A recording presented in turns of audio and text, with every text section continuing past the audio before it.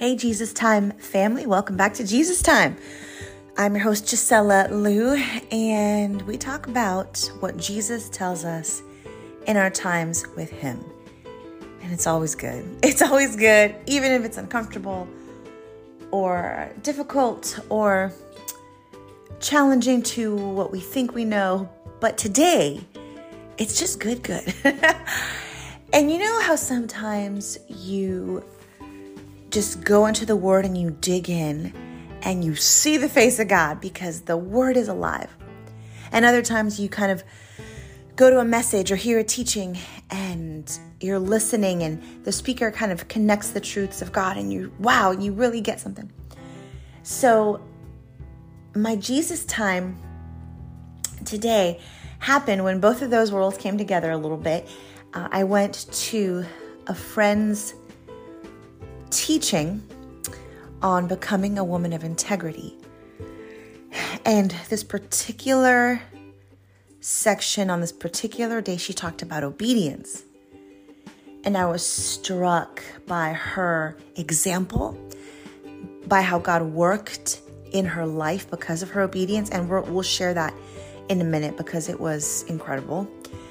But that took me to a portion of scripture which I had heard before and never connected with.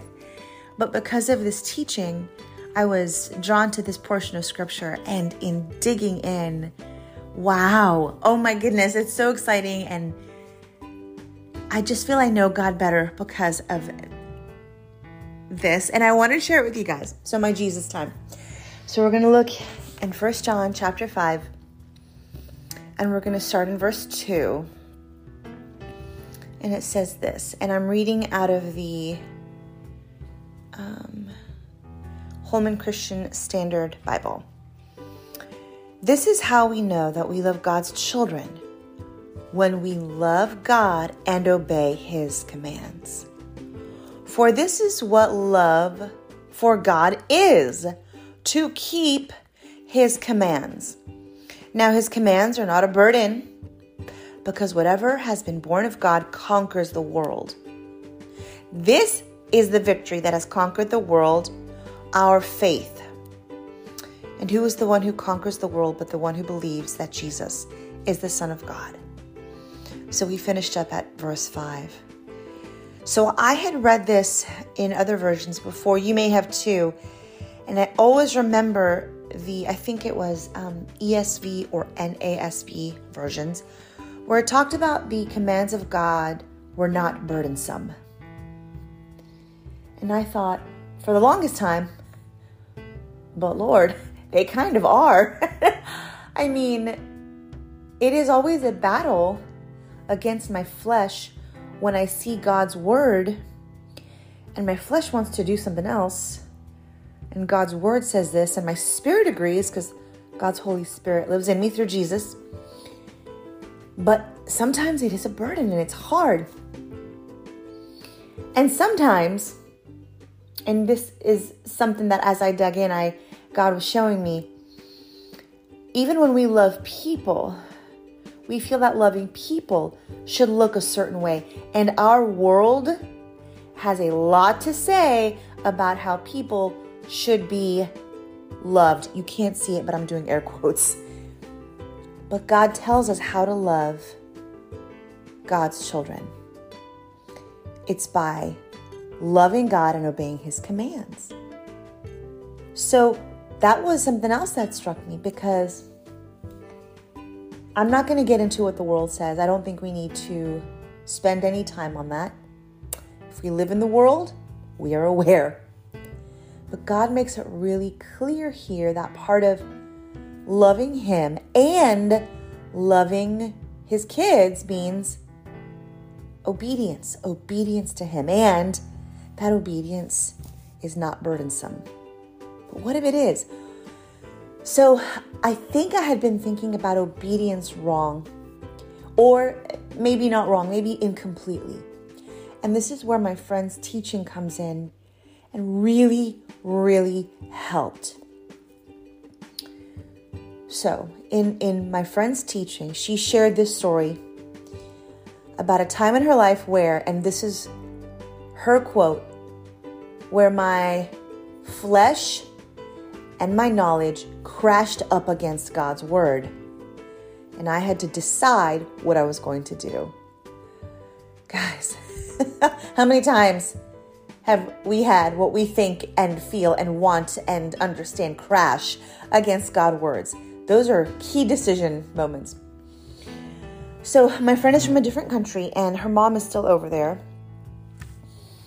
And years ago, her mom, because of circumstances we won't go into, was in danger.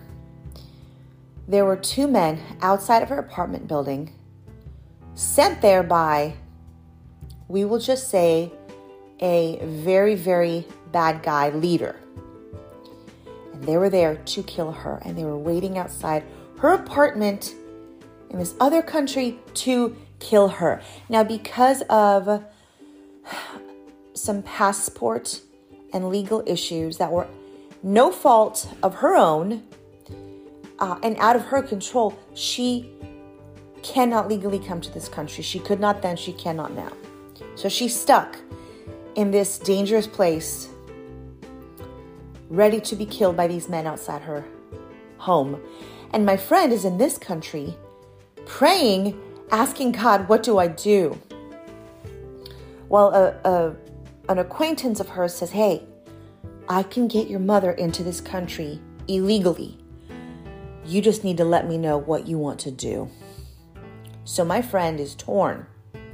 She talks to her pastor, and her pastor says to her, hey, this is the life of your mom. I understand. But it did not sit well with her, even though she was, as you can imagine, horrified and terrified. This is her mom. And they're close and she loves her mom. But she sought the Lord and she went into the Word and she started reading the verses about obedience and even obedience to authority. How we are to submit ourselves to the governing authorities. And you guys, I don't know how she was able to make this decision other than God led her there with great clarity, great peace and assurance that this is what he wanted her to do, is to abide by the law in this circumstance. And so that's what she did. She told this guy, no, we're not going to do this illegally. And so she prayed more, of course, for her mom's safety. And within not that long, guys, we're talking maybe days, this leader bad guy changed his mind or something. The two men outside of her mother's apartment building just left. It was done. She was no longer in danger. No longer in danger. It was done, you guys. And I was like, what? What? How does that happen?